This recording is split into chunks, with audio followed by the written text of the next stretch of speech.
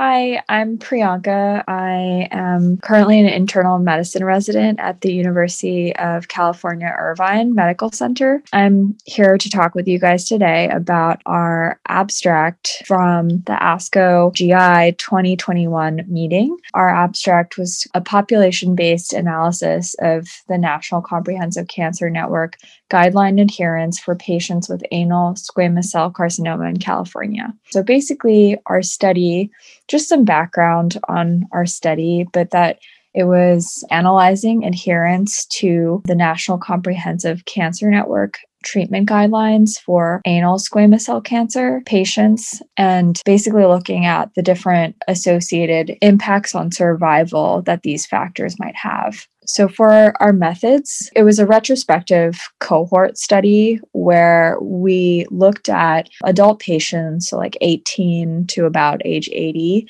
that were diagnosed with anal squamous cell cancer from a defined time period, either between January 2004 and 2017, with about maybe 1 year follow-up. These patients were all taken from the California Cancer Registry. We were looking at different demographic information as well as tumor information and tumor stage. With these patients, we determined whether the patients received NCCN guideline adherent care by this predefined criteria. Afterwards, we kind of looked at both logistic regression models for receiving the adherent care, just to look at whether there was a relationship between different demographic factors and adherent care.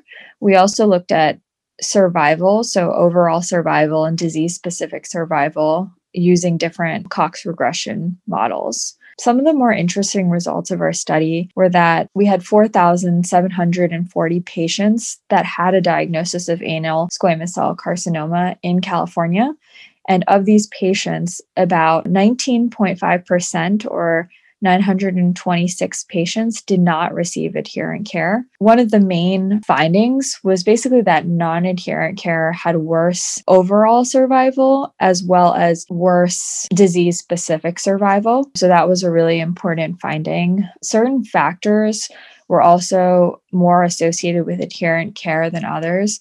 So a notable finding was that Medicaid patients, for instance, were less likely to receive adherent care with an odds ratio of 0.75%. Patients in the lowest socioeconomic status section were also less likely to receive adherent care. Characteristics in particular that were associated with survival, some of these included female gender, Black race, Medicare, Medicaid status, and socioeconomic status as well. Overall, we concluded from our study that NCCN guideline adherent care was associated with improved disease-specific as well as overall survival in these squamous cell carcinoma patients. The implication of our study was that guideline adherent care is important, but it's especially important in targeting more vulnerable groups. So clinicians should direct their efforts in making sure that vulnerable populations are receiving adherent care going forward, redoubling efforts to make sure that these disparities are addressed.